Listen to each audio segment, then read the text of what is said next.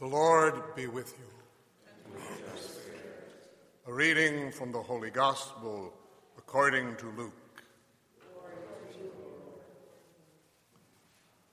The angel Gabriel was sent from God to a town of Galilee called Nazareth, to a virgin betrothed to a man named Joseph of the house of David.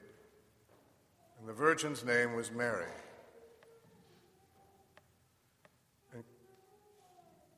And coming to her, he said, "Hail, full of grace, the Lord is with you." But she was greatly troubled at what was said,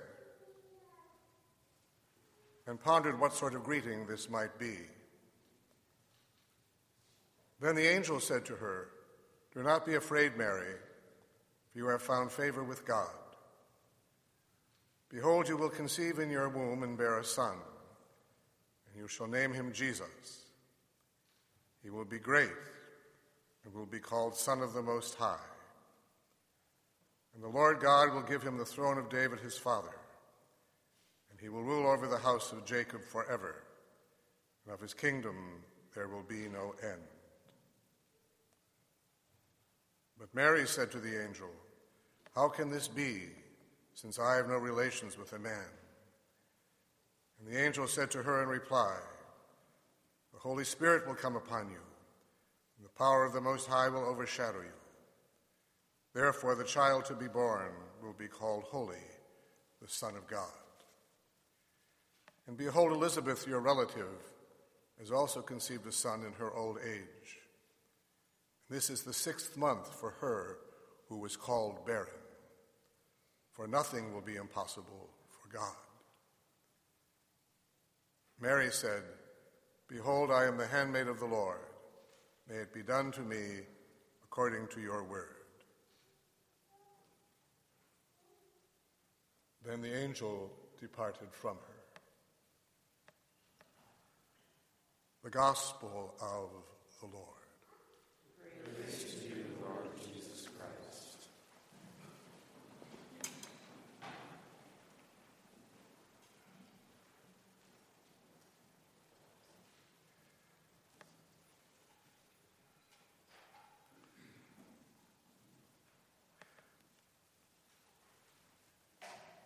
We celebrate today a great mystery.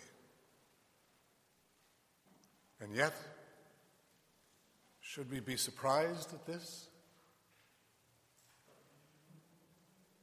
If Eve was created without original sin, should not the Blessed Mother be conceived without it? John the Baptist was born without it. We are told that it was fitting that because of the role that she was going to play in the redemption of humanity, that the Blessed Mother would be conceived without original sin. And yet,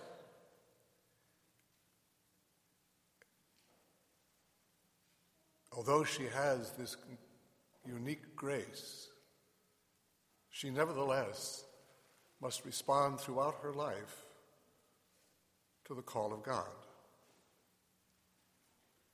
The angel greets her as no one had ever been greeted before. "Hail, full of grace." That greeting tells us about this woman. She is full of grace. No one before has been since the fall of humanity, since Genesis.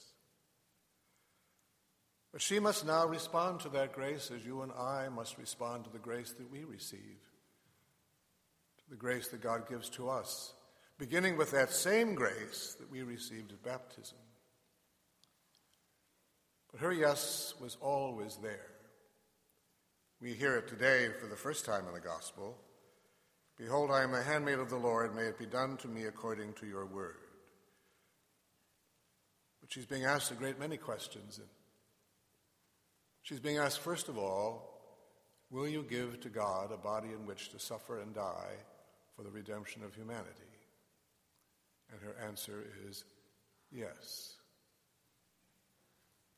She's also being asked, will you stand by and watch as your son is mutilated and as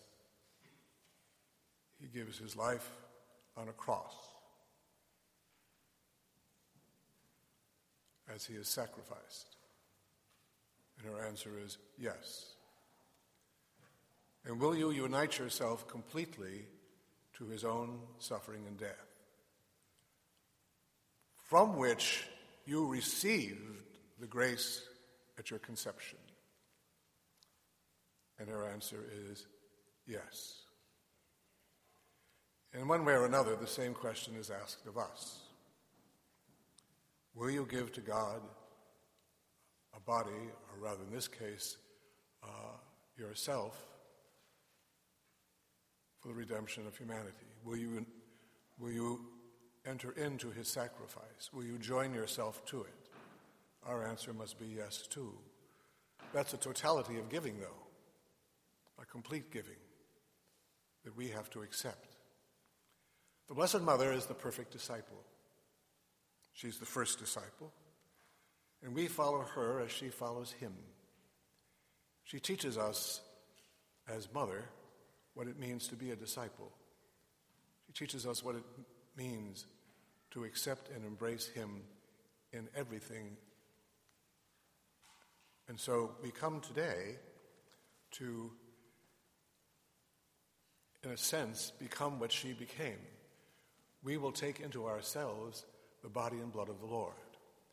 We will become visible signs of his presence, and we will be transformed by him into these perfect disciples. So,